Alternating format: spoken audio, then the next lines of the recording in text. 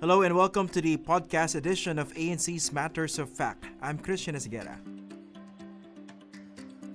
Alright, so for today's podcast, we're joined by Miss Lea Guerrero. She's the country director for the Philippines of Greenpeace Southeast Asia. Thank you very much for joining us, Lea. And welcome to the podcast. Thank you for inviting me to this podcast. It's the first time for me. Okay. Yeah. So today we're going to talk about a very important, I'd like to call it ruling for lack of a better choice, or findings coming from the Philippine Commission on Human Rights. This is a big story as far as environment groups or activists are concerned. But based on my observation only, over the past few days or more than a week ago, I don't think this has gotten enough media mileage as far as the mainstream media are concerned. So first, let's talk about the findings of the Commission on Human Rights when it comes to a petition, which among the petitioners, of course, was the Greenpeace Southeast Asia. What was this petition all about? So the petition was a plea for the Commission on Human Rights to issue a finding of responsibility for 47 fossil fuel and cement companies for their violation, for the climate impacts of their activities, business activities that are leading to human rights violations of Filipinos. Okay, so in the first place, what were the findings of the Commission on Human Rights based on the announcement by the commissioner in charge? I'll give five, yeah, because we feel this is very landmark. So the first thing that they mentioned is that they are the first to announce that in a first announcement by a legal body, by a constitutionally created body, mandated body, that we are in a climate emergency. So that is the first announcement ever in an acknowledgement of that climate emergency. In any country? I think so, in Okay. any country. And then the first to identify the role of carbon majors, that's fossil fuel and cement companies, their role in anthropogenic climate change. Meaning caused by humans, human activity. So they acknowledged that these fossil fuel companies and cement companies contributed to the carbon buildup, to the greenhouse gas emissions that is causing the climate impacts. Now, that has never been declared by a constitutionally mandated body. But it was, I think, the subject of a study, Yeah. which was the basis of your petition. Yes. Now, just for, let's just define the terms. When you talk about carbon majors, that might sound big to the ordinary listener, but that term basically refers to the big polluters, Yep. the So biggest sources of polluters, yes. So of that's pollution.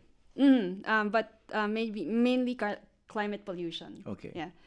So these are around 90 to 100 companies identified in 2013 in that study by Richard Heedy that you mentioned. So previously it was only in scientific studies. Now it is in a legal document. Yeah. It will be once the report comes out. Because we're still waiting for the formal report to come out. But this announcement was already made by Commissioner Roberto Cadiz on the sidelines of COP25 in Madrid. Yes. So we're really looking forward to this study. Then the third thing that they mentioned, and this is really a big first, ComCadiz announced that these carbon majors, the big polluters, can be held morally and legally liable for human rights violations arising from climate impacts. So that is a big first anywhere in the world. Yeah. Morally and legally liable. Can be Okay. held morally and legally liable. Okay, first, how did the petition, how was the petition able to establish the link between the activities of these fossil fuel companies and global warming and the impact on the lives of Filipinos? So the hearings for the petitions, for that petition, relied a lot on scientific experts as well as community members. So we had Filipinos impacted by extreme weather events and slow onset impacts. And then we had scientific experts who corroborated what these witnesses, community witnesses, said. So these scientific experts were also witnesses. Now, But what was the claim in the first place in your petition?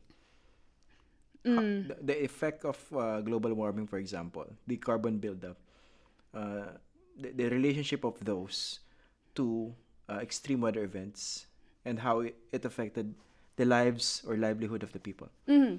So we used a lot of scientific studies to prove that climate change has been caused by the cumulative emissions since the Industrial Revolution. And using also the study by Richard Heady that accounted, he did an accounting of which companies were most responsible for the emissions that were have accumulated in our atmosphere. Because what we're feeling right now is actually from cumulative emissions. It's not what we emitted this year, for or example. last year or a decade ago. Yeah. So he computed all that, and we use those studies to prove that the human rights violations that Filipinos are feeling from climate impacts, loss of lives, loss of livelihoods, loss of shelter, etc., is being caused by climate change impacts. Now, why did you decide to frame the issue from a human rights lens? Because I think that's one of the things that can be considered as landmark in this ruling, the human rights framing. Yeah, that's right.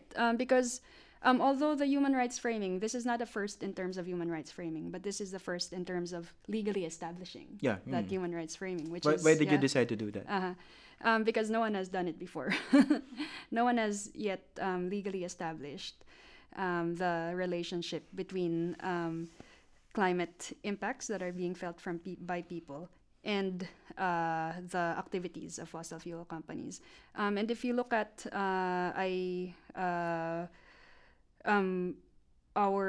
the statements of our community witnesses, a lot of them before they knew about climate change, etc., it was just about, this is normal.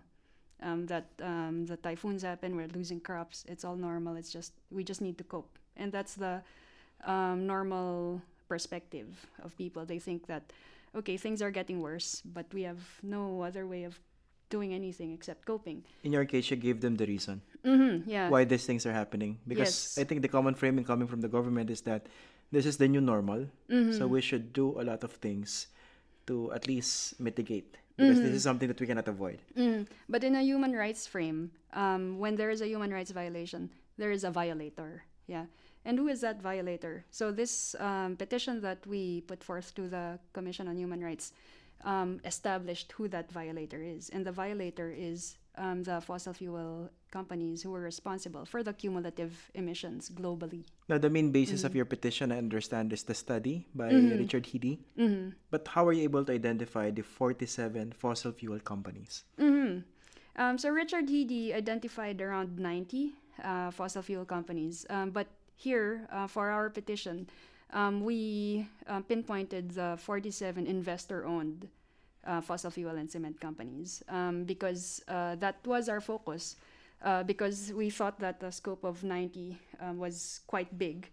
But if in Commissioner Cadiz's announcement last Monday in Madrid, he said that there needs to be an additional process to also hold the state-owned fossil fuel and cement companies responsible for climate harms. And how many of the 47 investor-owned fossil fuel companies are actually operating here in the Philippines? I think there are Not all of them, right? Not all of them are operating in the Philippines. To name those who are operating here, the biggest one is Shell, and then there's also ExxonMobil, Chevron, Holcim, Lafarge, but I think they've merged now.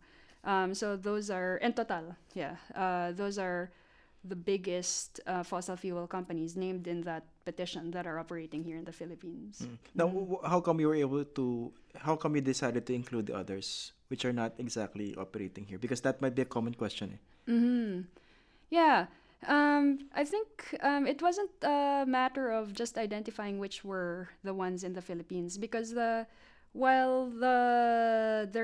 don't have offices in the Philippines. The case itself is about the cumulative the emissions that happened globally In by short, global in companies. short, the impact is borderless. Yeah, You don't have exactly. a an immigration station to Yeah, check that the impact of your operation stops here. It yes. doesn't work that way. Uh-huh. And that is one of the other questions that will arise, or you've raised a very good point about, where does climate litigation now go after this? Because everything is so global. So can states actually hold companies that are not operating in their country responsible for the harms that they're experiencing? And with this case, I think the answer is yes.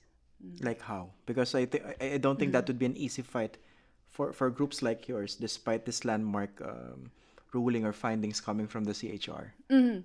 Um, what what this case will we think that this case has opened up a very big opportunity for states to make laws that align with the findings. So if we say fossil fuel companies are legally and morally responsible, and they have the responsibility to, moving forward, invest make their investments in line with the Paris Agreement 1.5 goal, right? I think that with that ruling, the the human rights body can recommend to the government, policymakers, etc. They can make a recommendation to make laws that will hold these companies accountable, because the Commission on Human Rights, it's basically a recommendatory body. It Yeah. recommends, monitors, investigates, and that is the value of the investigation that they have done. Don't you fear that somehow this decision, landmark as it is, can end up being ignored, just ignored by the other agencies of government? For example, because the context of the CHR in the Philippines, it's not considered as one of the strongest bodies in our government structure. So there's fear that this might just be ignored by Congress, for example. Right now, we don't really fear that the finding will be ignored, because if you look at, for example, how provinces, local government units are reacting to the climate emergency. Some of them have declared a climate emergency. A lot of them around for have supported this investigation. And moving forward, I think, because if you look at how we've coped with it, it's also always a local government that has put out money for coping and for rehabilitation of the affected communities and sites. Moving forward, I think that there will be impetus for them to use it to redress the violations that happened in their jurisdiction, or to, for example, I think it's a strong basis for them to create a claim, yeah, for damages, etc. For So example. meaning not just in the Philippines, they can also, for example, Greenpeace Southeast Asia, you can also go around the world and say, we've won this case. This is a basis. This established the moral and legal responsibility of these companies. Yeah. And it would be great if other human rights institutions in other countries would follow suit. Yeah, because this body is present in other countries, and this case, we've already built a lot of evidence, etc. They won't be starting from scratch. So this case has actually built the biggest repository of evidence for the responsibility of carbon majors on human rights violations from climate impacts. Okay, now let's talk about the Philippines. The Philippines being the venue of this case that you filed. We know that the Philippines is always, we have been used to disasters, typhoons. We have Typhoon Haiyan or Yolanda before. So how important is it for us that this decision came out coming from the Commission on Human Rights of the Philippines, given the context that we have now when it comes to disasters? I think the main importance is that it shows that we're not, what do you call it? We're not helpless. Yeah. This is the biggest, I think, contribution that this case has had to communities, because a lot of the communities that we worked for, when we approached them, for example, as witnesses, they thought that, in Tagalog, wala na kaming magagawa. Yeah. They felt helpless Yes. or resigned Mhm, to the fact that they could not do anything about it. yes, like this is just it. This is life. Yeah. And how were you able to convince them to testify? Mhm. So it's working with the communities and letting them know about climate change, how it happened, what's happening, for example, with why the fish catch is being depleted, or why the weather is not the same as before when their crop yield was a lot higher, etc. Can you talk about, let's say, a specific case? Let's say you're talking with a fisherman and how you explained the human rights framing of what was happening to him or his family. So in the petition that we had, one of the witnesses was a fisherman, and he was talking about how they didn't have enough catch anymore, and the typhoons were also affecting how they would catch fish because they couldn't go out. Where was this? Yeah. Where was this? This was in Bataan. Mm-hmm. And they were the way that we approached it was mainly community organizing, going there, talking to them about what is climate change, what's happening, getting experts to also let them know that why is this happening, how are you being affected, and then I think the turning point for them is knowing that they are not helpless. That is the biggest thing, to let them know that they're not victims. They are survivors, and they can. There is a way for them to fight for their survival, and that is really, I think, one of the biggest things that we've contributed to the communities because of this. That they know that they have a way to reclaim their dignity. So how many survivors or victims did you present during the hearings at the CHR? So we had around 26 to 30 of survivors, individual witnesses, during the hearings at the CHR. And what was their story, basically? Different stories. They were from different parts of the Philippines. Example, and the some victims were, of Typhoon Haiyan. Yeah, we had a victim. We had a survivor of Typhoon Haiyan who was there, and she told her story about how they were isolated for several weeks without food, without water, near the seaside. We had a fisherman from Bataan who talked about decreasing fish catch, how they're unable, how their livelihood has completely changed over the years, and there were other survivors of other typhoons like Typhoon Pablo, etc.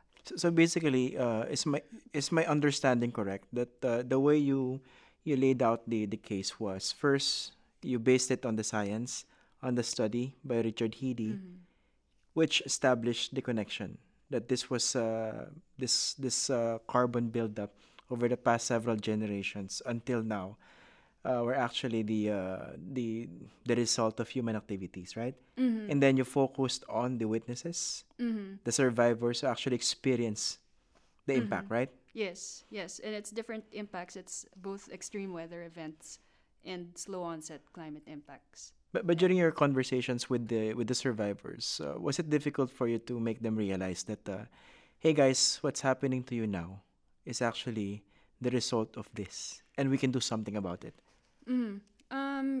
I don't think it was that difficult because they're all looking for meaning, maybe, for what was happening with them.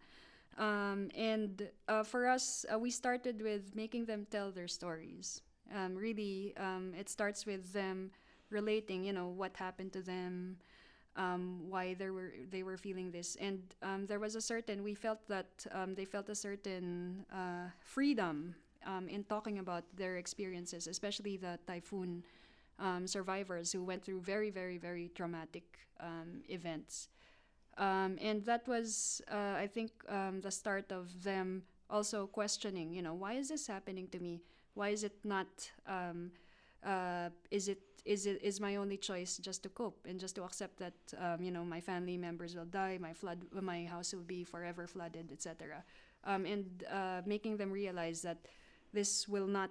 This is actually there is a reason why this is happening, and there are people or businesses that made this happen was kind of groundbreaking also for them to realize, I think. Mm. Now I remember when you filed this case in 2015.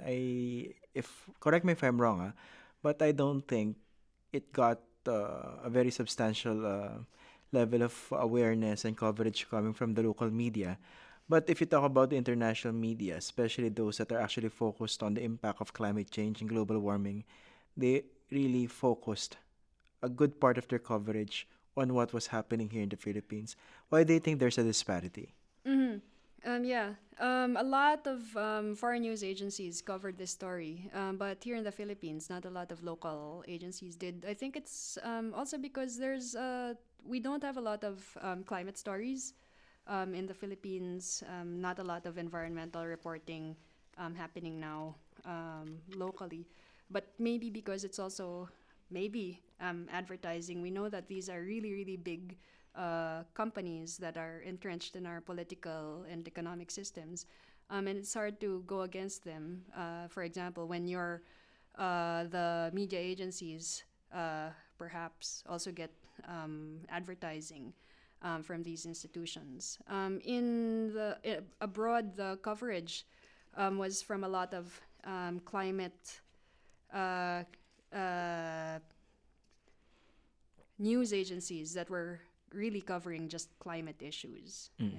Now I understand the respondents here, the 47 fossil fuel companies, they did not participate in the hearings, right? Yes. None of them went to the hearings. The first reaction that came from them was to junk the petition, was to have it dismissed, and to say that the CHR did not have Yeah. jurisdiction over the topic. But thankfully, the CHR hurdled that, and they proved that they do have jurisdiction over it. And none of them officially participated. But we know that during the hearings in the Philippines, in London, and in New York, there were representatives from these fossil fuel companies, but they didn't identify themselves. But now that the ruling is out, um, for all intents and purposes, because of the announcement coming from Commissioner Cadiz, can these companies still afford to ignore the findings? I don't think so, especially the finding. What Commissioner Cadiz said was there is a really strong moral and legal responsibility that these companies must acknowledge based on the findings from the petition. First, we think that the findings from the Commission on Human Rights will reshape law. The lawmakers can no longer ignore that these companies must have a responsibility over the human rights violations arising from climate impacts that Filipinos are experiencing. And then second, what Commissioner Cadiz also said that was, according to their findings, they believe that business as usual is no longer acceptable. And that is why he said that, I believe that's why he said that that's why the moral responsibility that they have found is very strong. Companies now need to align with the goals of the Paris Agreement to limit warming to 1.5 degrees. How about the criminal liability? Because that might be a common question coming from the ordinary observer. So, hey, here's a ruling coming from the CHR, but first they need to understand the nature of the CHR decision or ruling. And number two, since the CHR ruling says that these companies have the moral and legal responsibility, the next logical question is, how about your criminal liability? Mm-hmm. Yeah, that's the other landmark declaration that came out of this findings as announced by Commissioner Cadiz. That fossil fuel companies, carbon majors, can be held accountable under criminal law if there is willful obfuscation, climate denial, or fraud that is found with their activities related to their the human rights and climate change impacts findings that the CHR has done. Can we do that in the Philippines following this ruling by the CHR? Um, from what I understood that Commissioner Cadi said, so they could give the framework, what this petition has done and the findings from it gives a framework, but then it will reshape the law. It will, it's imperative that our lawmakers need to create laws that will hold these fossil fuel companies accountable. So there's no law yet. Uh-huh. So in short, Greenpeace, for example, or the witnesses that you presented during the hearings, you cannot go to local courts yet and look for any criminal responsibility or liability coming from these companies? That's probably a yes and a no, because while there is no law yet, there are some legal avenues that can hold them accountable legally for the harm. So the difference between what moral accountability and legal accountability is when the moral accountability is established. In legal accountability, there is an imperative for them to redress, right, the harms done. The decision, the findings from the CHR does not go beyond recommendations. But if we are able to use these findings to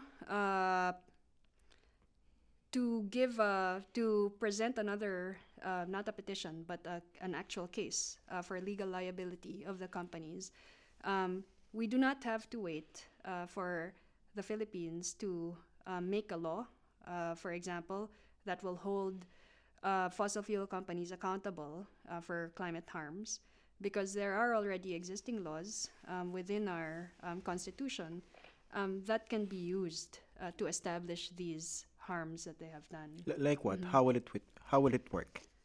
I think I'm not a legal expert.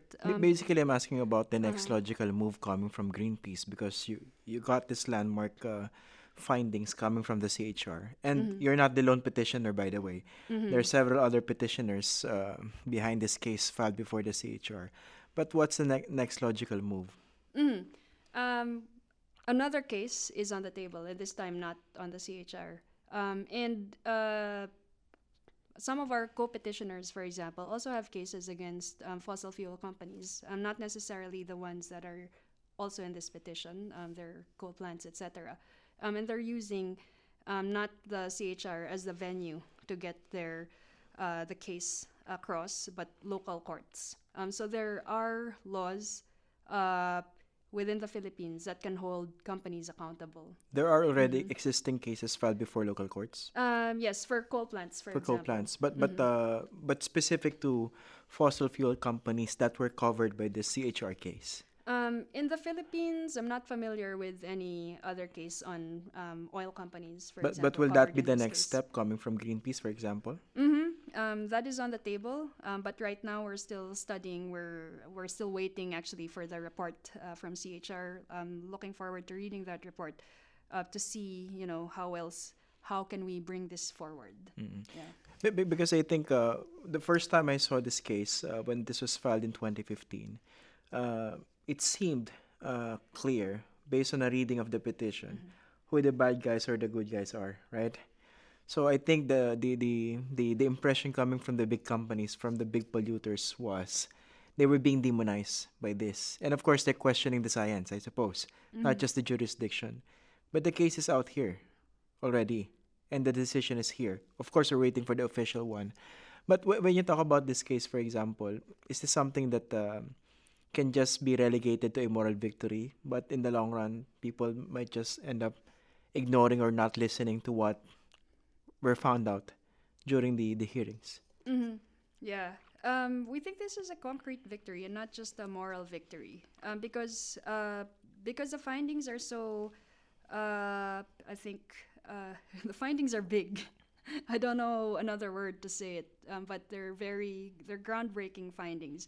It will inevitably reshape law.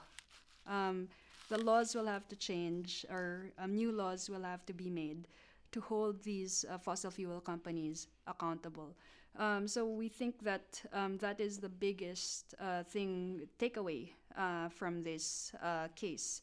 That laws after this, or the policies that the government makes, need to take into account that um, getting clear commitments from businesses, not just from countries, to align with the Paris 1.5 agreement.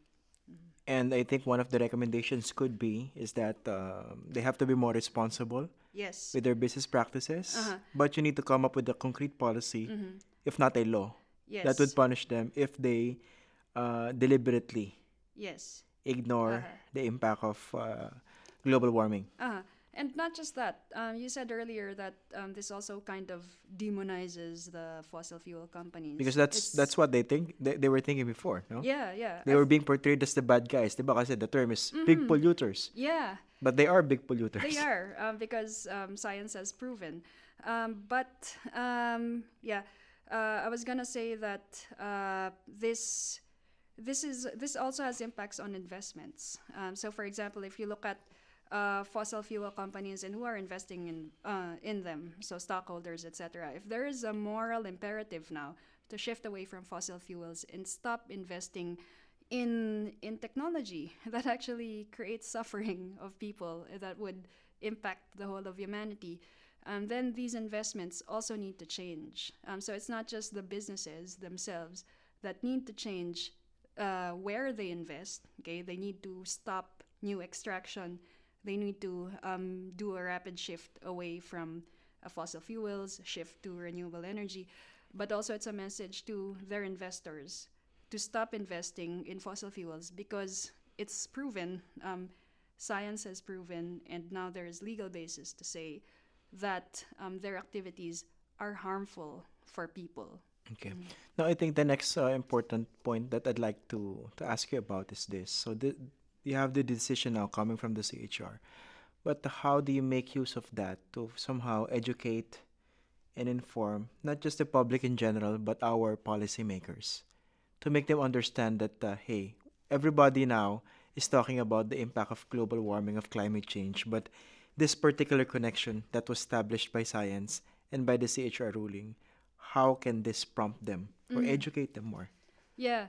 So one of the prayers in the petition is also to spur the CHR, to ask the CHR to ensure that there is wide EIC, education and information drives Or campaign? around this. Yeah, around this the findings and.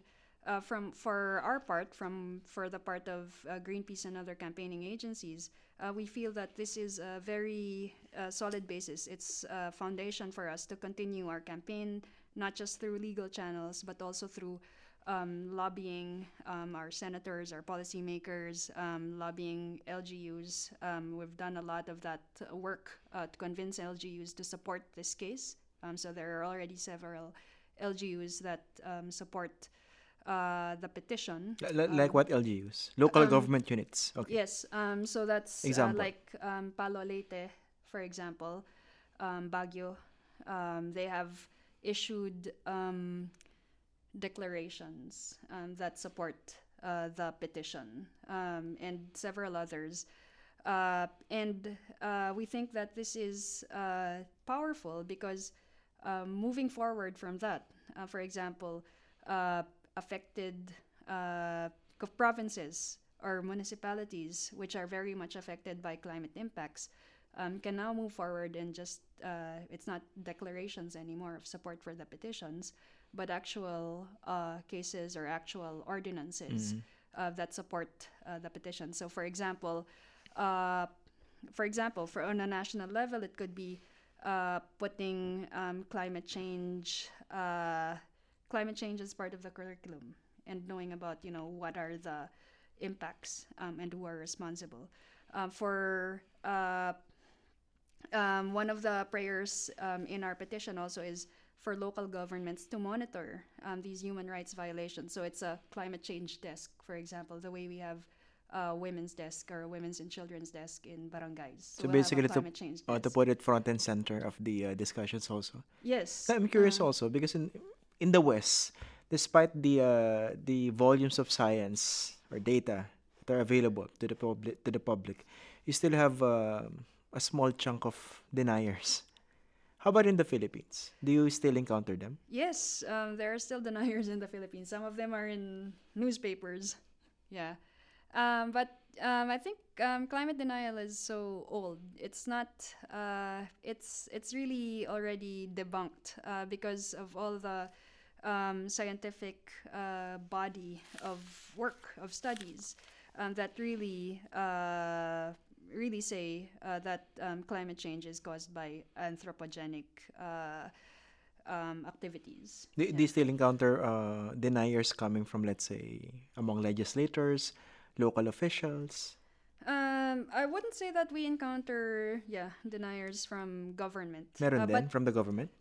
not that I know of currently. It's just that I would say, to put it mildly, it's just hard to convince some government officials or some policymakers that climate change is a challenge that really needs to be addressed as a priority. But I think they won't say outright that they don't believe in climate change. Yeah. Okay. Well, on that note, thank you very much, Lea Guerrero, for joining us on this podcast. And congratulations on that case that you won before the Philippine Commission on Human Rights. Thank you. The victory goes to all the communities in the Philippines, and I think also the next steps are now the most crucial. Thank you very much for Thank you very having me much, on your Lea. show. Thank you. Thank you. And that's it for this week's episode. Catch us again next week for another edition of the Matters of Fact podcast.